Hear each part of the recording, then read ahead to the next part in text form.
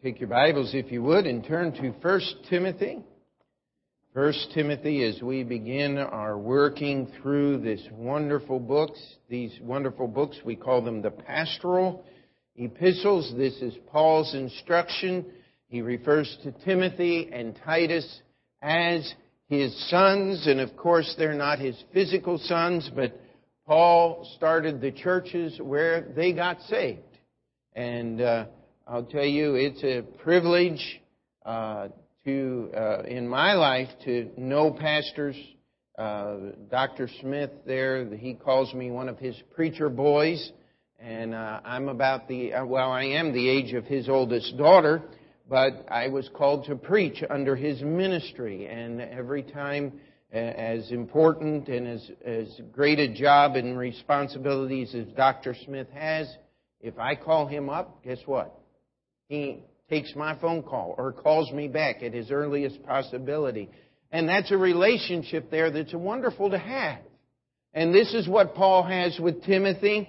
And he has left Timothy in Ephesus. The riots and all of those things that are described in the book of Acts are over. Paul is headed into Macedonia. He's leaving Timothy there. And he is warning Timothy, this is where you're going to have problems. This is where the trouble is coming in the church. And he says, verse 3, as I besought thee to abide still at Ephesus when I went into Macedonia, that thou mightest charge some that they teach no other doctrine. Neither give heed to fables and endless genealogies which minister questions rather than godly edifying, which is in faith. So do. Now the end of the commandment is charity, out of a pure heart and of a good conscience and of faith unfeigned, from which some having swerved have turned aside unto vain jangling, desiring to be teachers of the law, understanding neither what they say nor whereof they affirm. And so as we read here, we see that he's told, listen, don't give heed to fables and endless genealogies. There's a lot of teaching goes on in the name of the Bible that all you're left with when you're done is more questions and wondering how in the world they got this out of that. And the harder you study, the more confusing it gets. We've often joked over the years here that there's a lot of false scholarship out there. And here's how you tell the difference between false scholarship and true scholarship. False scholarship makes simple things complicated. True scholarship makes the deep things simple. If when you're done, you're impressed at the intelligence of the teacher, it's false scholarship. I remember Pastor Thompson often had just looked like he opened his Bible and started preaching. And he would just go through, and when he was done with the passage, you say, where did he get all that? Man, that is so simple. Anybody could do that. And as a young preacher boy, I tried to do that, and I found that it wasn't near as simple. You have to learn and you have to live before you can teach. Now, the world is full of would-be teachers. Every time we get a new media format, we have a whole new crop of people that come along as scholars and experts. I'll tell you, in the world of the blogosphere, I guess is what they call it, where you can just sit down and you can type your thoughts, and everybody comes and reads them. Someone said, Pastor, you ought to read this blog, and you ought to... I tried that once or twice, and I get so frustrated. I mean, everybody wants to tell you what they think. Now, do you know why everyone wants to tell you what they think? Because they want you to tell them how smart they are. Wow, I read this blog. It's the best one that I've ever read. Boy, he just knows everything about everything. Wow, that's not Bible, my friend. God never, ever wants us to be impressed with the messenger. He wants us to be impressed with the message. because the message comes from God. And so he's telling Timothy, I want you to beware of these fables and these endless genealogies and these theologies that minister more questions than they do answers. He said, now, the end of the commandment is charity. Now, charity is a wonderful word. We use that word today to talk about organizations that help other people. Now, if you have one of them newfangled Bibles, they take the word charity out there and they just put the word love in there. And they said, listen, the end of the commandment is love. Well, I want you to understand that the word charity was put in there on purpose because it has a little different shade of meaning than the word love. You can love somebody and get in a fight with them, can't you? You can love somebody and not like to be around that person. You can love somebody because God says you have to, and that's the only reason. But you cannot exercise charity in that same direction. Charity is love in action. That is what your love demands that you do. That's, if you'll take 1 Corinthians 13, they call it the love chapter, and leave the word charity in there, and just read love in action. Every time you see the word charity, it'll put that chapter in an entirely brand new light. In the light that God intended it to be. Because God did not save you for feeling's sake. He did not save you just so you can understand these great things and sit and soak and sour in the love of God. You can do that. What you have to do, the end of the commandment is charity. If your love isn't demanding action on your behalf, on the behalf and obedience to God, then you don't have the kind of love that should fulfill the Word of God. You haven't reached the end of the commandment. If you can sit and do nothing, that's not the end of the commandment. Charity is doing something because of love. It is love in action. And he says, listen, here's the end of the commandment. It is charity, but I want you to understand it's a special type of charity. It's charity out of a pure heart and of a good conscience and of faith unfeigned. You know, there are people that do many good things because they care for other people. But are they saved? That doesn't necessarily mean that they're saved now, does it? He says, I want you to have charity out of a pure heart. And I want you to pray. One of these Sundays I'm going to unleash a sermon on you Sunday morning. But just haven't been able to get it yet. Been thinking on this for years. The most selfish person in the world is the person that uses other people's problems to help them to heaven. They say, I need to do good work so I can be good to please God. And so they find your problem, and your problem becomes their stepping stone to heaven. You following me now? If you didn't have a problem, they wouldn't have a good work to get closer to God.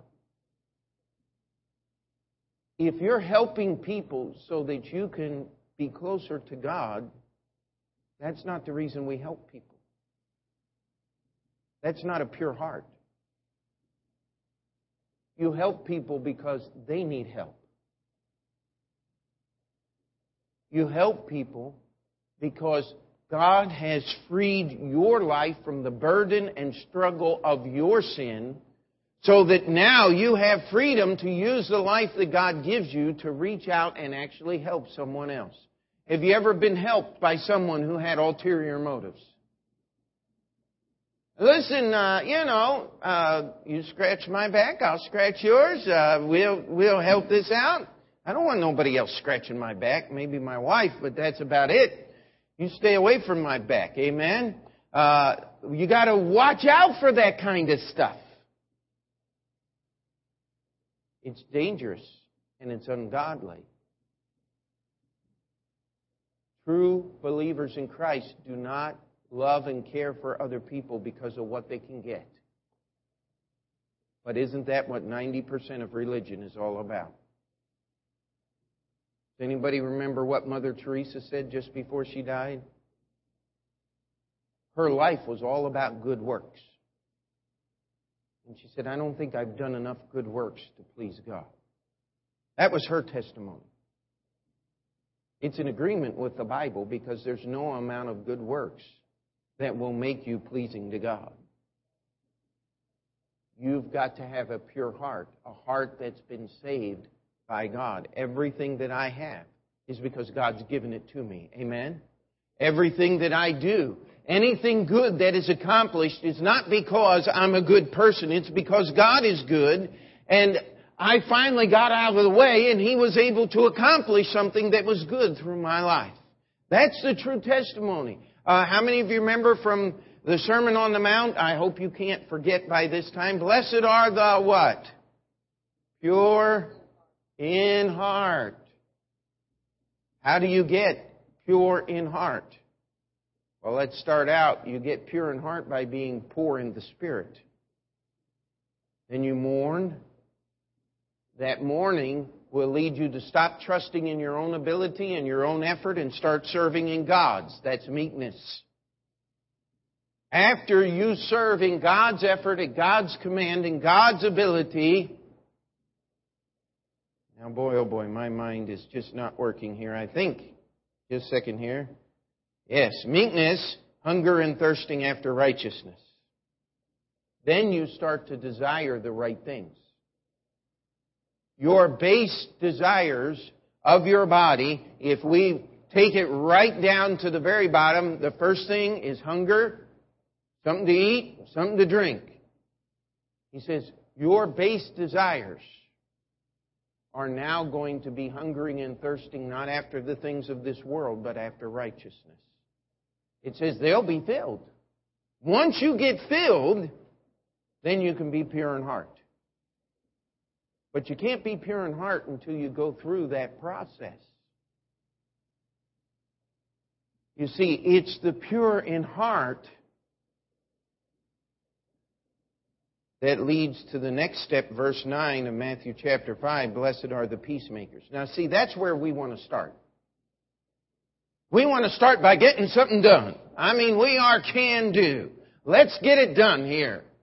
Well, you can't do it the right way until you get God in you. Until you realize it's not you, poor in spirit, that you can't get what you need to please God. Until your sin causes you to mourn. I think if there's any catching point today we have in our society, in our lives as Christians, is that one right there. We're easily mourning when we lose something that's valuable to us. But it's hard to mourn when we cause harm to another person. When we find out when we understand how offensive our sin is to God, it should cause us to mourn. Mourning, if your father died, if your mother died, if someone you love very close to you passes away, it's not hard to mourn. It comes naturally, doesn't it? This is what God wants. This is where we should go. Does that mean we should walk around with tears in our eyes and crying all the time? No. We take that mourning to God and we start operating in His authority and His power instead of ours. That's meekness. Then we hunger and thirst for the right things. I'm sorry to repreach Thursday night on Sunday night, but you got to get this because that's where the pure heart comes from, that our charity comes from. You see, these are not unrelated topics. The Bible is one book. The pure in heart that Paul's talking about is the same pure in heart that Jesus preached about. 30 or so years before. And it is what we need in our life if we are going to serve God. That charity has to come out of a pure heart. A heart that is single, a heart that desires to serve God is going to produce something. It's going to make something happen in our lives. And we get to this idea, the next part is a pure heart and of a good conscience. Now, conscience is an incredible thing, is it not? We always talk about that little voice inside. How many of you have ever been bothered by your conscience? Okay, if you're alive, you have. Somebody said, what is my conscience? In its simplest form, it's the Holy Spirit of God reminding you of God's holiness. There's no human being that's ever lived that has not dealt with their conscience. Even in the darkest tribal regions of jungles and Aboriginal land in Australia, they still have a right and a wrong. They still have this thing called marriage. It's still wrong to steal another man's wife. Where did they get all those ideas? Well, I'll tell you where they got them from. They got them from God because He put them in the heart and soul of every living human being. We know when we do wrong. But our conscience is moldable at times, is it not? The Bible says you can sear your conscience to the point to where it will not talk to you. It will not convict you of wrong things that you have done. And you go to 1 Corinthians 8 and 10, and boy, I'll tell you, we don't have time to get through this whole thing in depth tonight, but in the Corinthian church, they were dealing with members of the church going into the temple, the false worship temples in Corinth, and eating meals in there. I'll tell you, there were Baptist churches in Corinth because they were looking for a cheap place to eat. That was their primary concern. Was, hey, I can buy this piece of meat at the marketplace and it's only half the price of what I pay at the regular butcher. Now, if you're Baptist, that's important to you. You want to save money. You want to be careful. And I'm joking, a little tongue-in-cheek there. But listen. The reason it was cheaper is because a lot of it was secondhand from the temple. When they had excess sacrifices that they couldn't offer and the priest couldn't take care of and consume, they would often just ship it out the side door down to this little marketplace, and they sold it for a discount, and it was a wonderful way to get cheap meat. The only problem was that meat had been dedicated to the different gods that we talk about Greek mythology. They actually believed that they were real people and worshiped them. And in the Corinth church, you read 1 Corinthians chapter 8, and there were people saying, listen, those gods aren't real gods. They're false images. They're false gods. They're not true. There's nothing real in them. And so when you offer something to a false god, it's not real. Well, Paul says, yeah, you're absolutely correct. But read chapter 10, he says what they offer to a false god, they're offering to the devil. And I wouldn't that you as a Christian take the cup of the Lord and the cup of the devil at the same time. It's confusion. And then we ought to get up a list of most misunderstood verses in the Bible. Let's go to 1 Corinthians chapter 10 and we'll get one that would have to be on that list of the most misunderstood verses in the Bible. And I'll tell you the reason they don't understand the verse is, number one, they're not studying the context. Number two, they don't know English. And number three, they don't want the answer that's there. Look at verse 29. It says, conscience, I say, not thine own, but of the other. For why is my liberty judged of another man's conscience? For if I by grace be partaker, why am I evil spoken of for this, that for which I give thanks? Now, verse 31 ought to clear it up a little bit. Whether therefore you eat or drink or whatsoever you do, do all to the glory of God. Now, I've heard preachers preach this passage. And they said, listen, you have no right to judge my conscience. If I think it's okay. Now leave me alone. That's not what that verse says. In fact, it's the direct opposite of what that verse says. He says, why, if my conscience doesn't bother me about this, why should I do something that's going to cause other people to judge my conscience as evil? That's what the passage says. Exactly the opposite. I do not have the right to do things that are going to cause other people to think that my conscience is not being directed by the Holy Spirit of God. Let me ask you a question. Is it a sin to ride a motorcycle? No. Would it be a sin to put on leather pants and a big chain belt and is there any actual sin in dressing up like a biker? Now, my hair wouldn't be long, but if I tacked a ponytail to my helmet just so I could look the part, would I be doing anything wrong? But I've often given this example. If you pulled up in front of the church and here's a big old chromed out chopper, I mean, you got to stand on your tiptoes to reach the handlebars like this. And you came in and I was dressed like a biker. Your first thought would probably be, I think Pastor's lost his mind.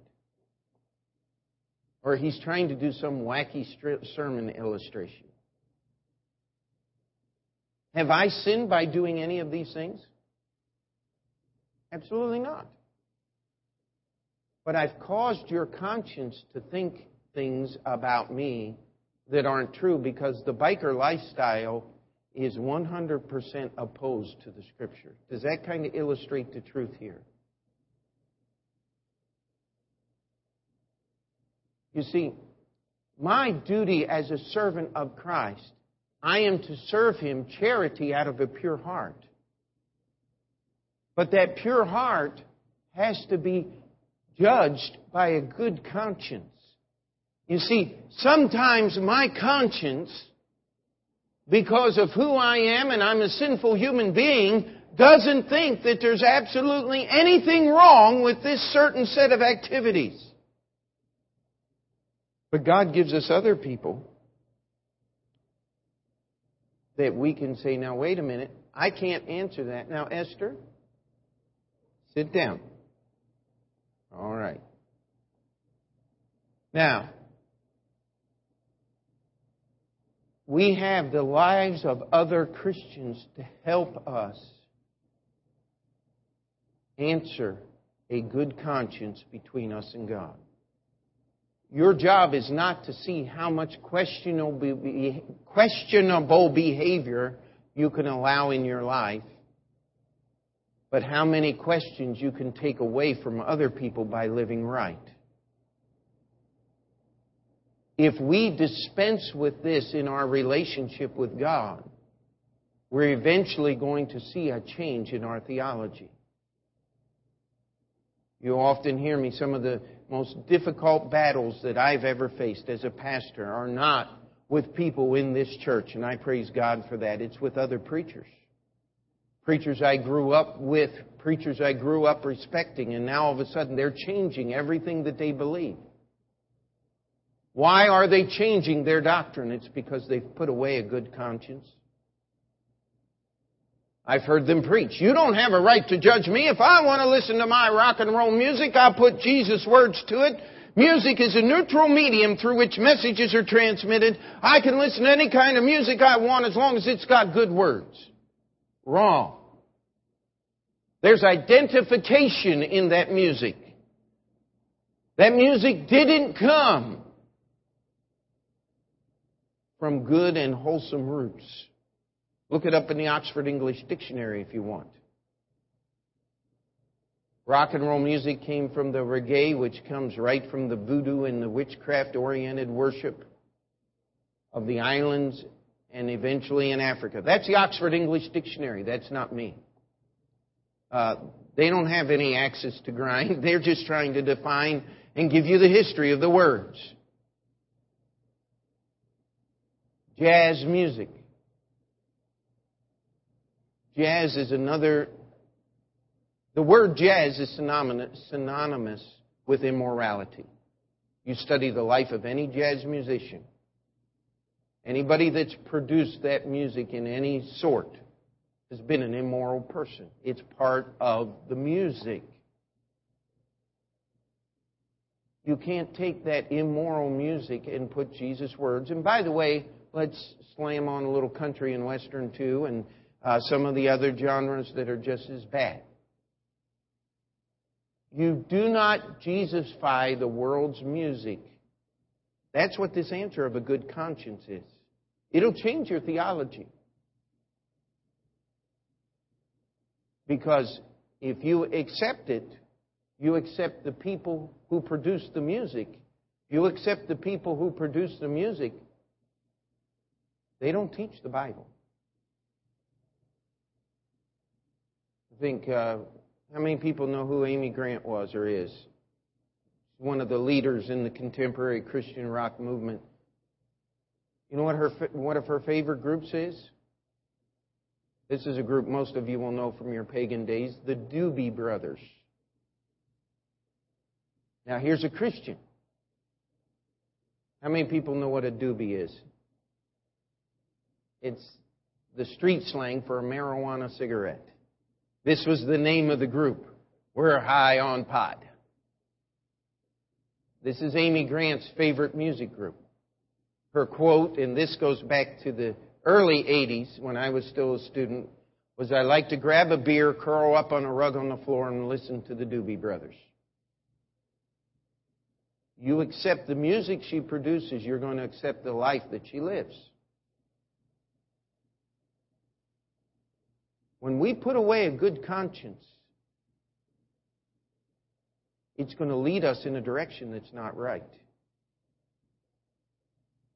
This is what Paul's telling Timothy. Your charity has got to be out of a pure heart and of a good conscience and of faith unfeigned.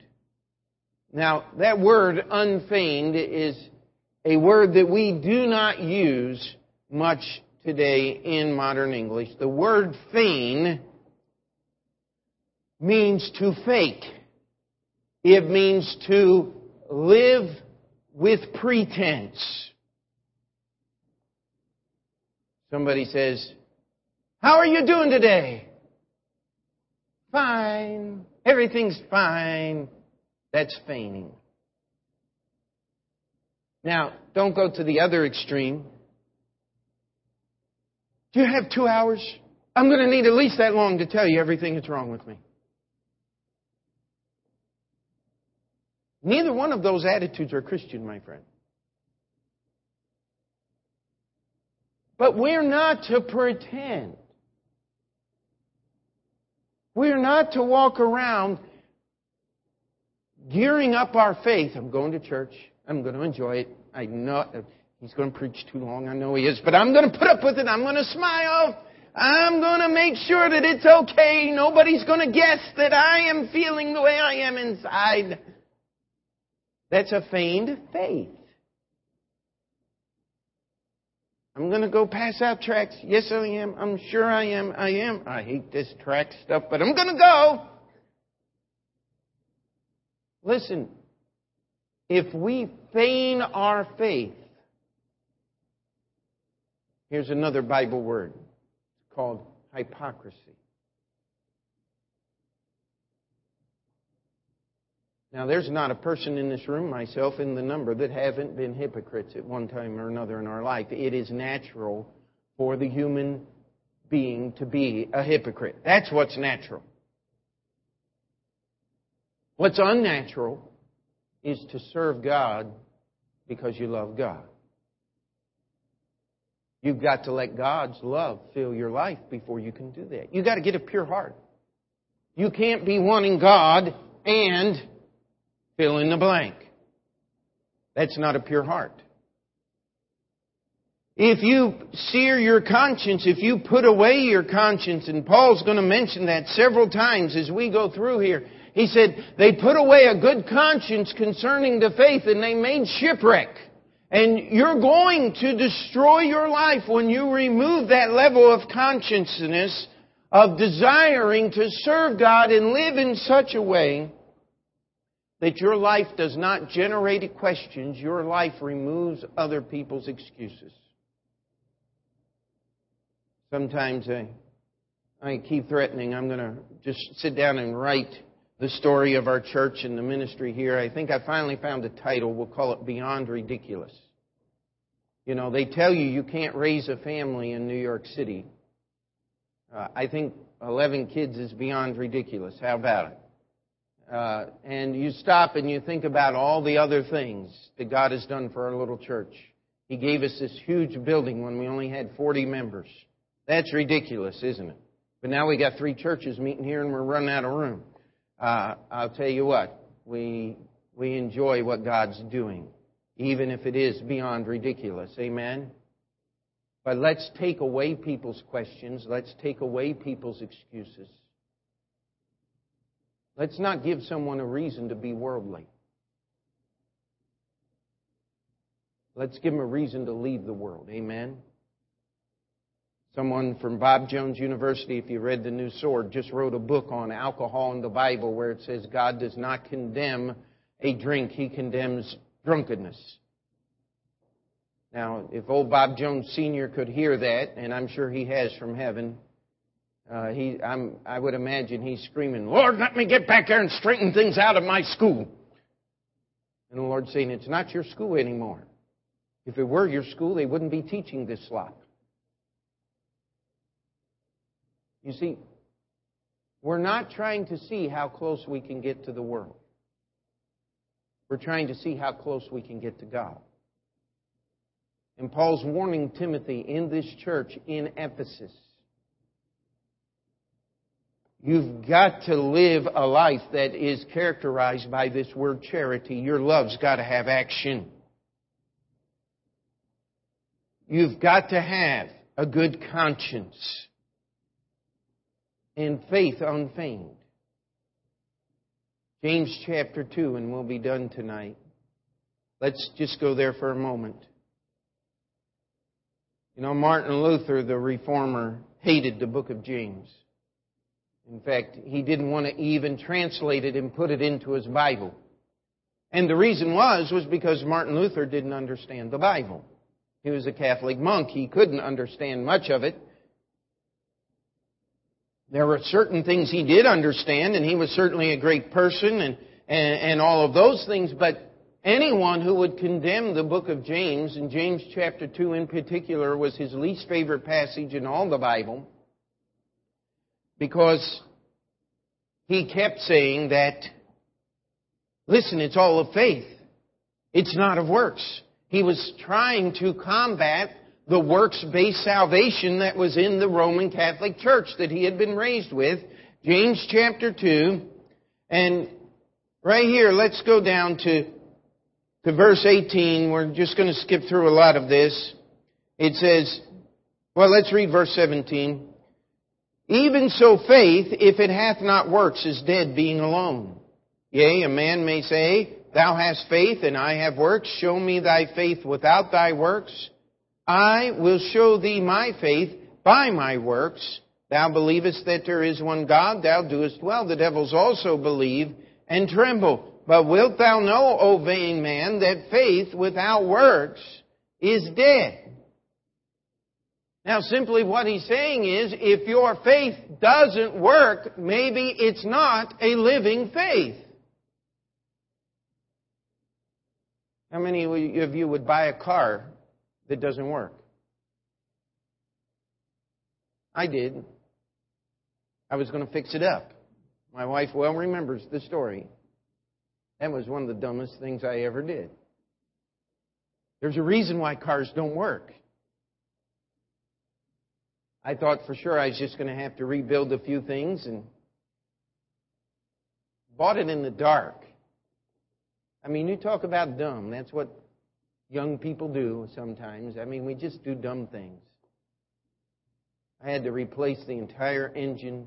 Finally, I had to pull the engine out of that body and put it into another car. And the electrical system didn't match. I mean, it was just a mess.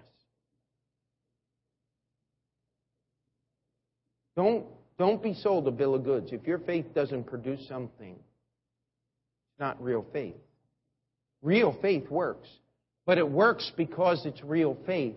You don't get works to get real faith. You see the difference? It's just that little point that Mr. Luther missed. That he said, listen, in my church where I was raised and I know it's wrong, you can't work your way to heaven. So therefore, how in the world can we have this in our Bible? Wrong. If you have real faith, it produces real works. Real faith works. It does something. If any man be in Christ, he is what? New creature. Old things are passed away. Behold, all things are become new. Paul's warning Timothy. Timothy, the end of the commandment. If anybody's teaching anything in that church, it ought to produce charity out of a pure heart and of a good conscience and of faith unfeigned.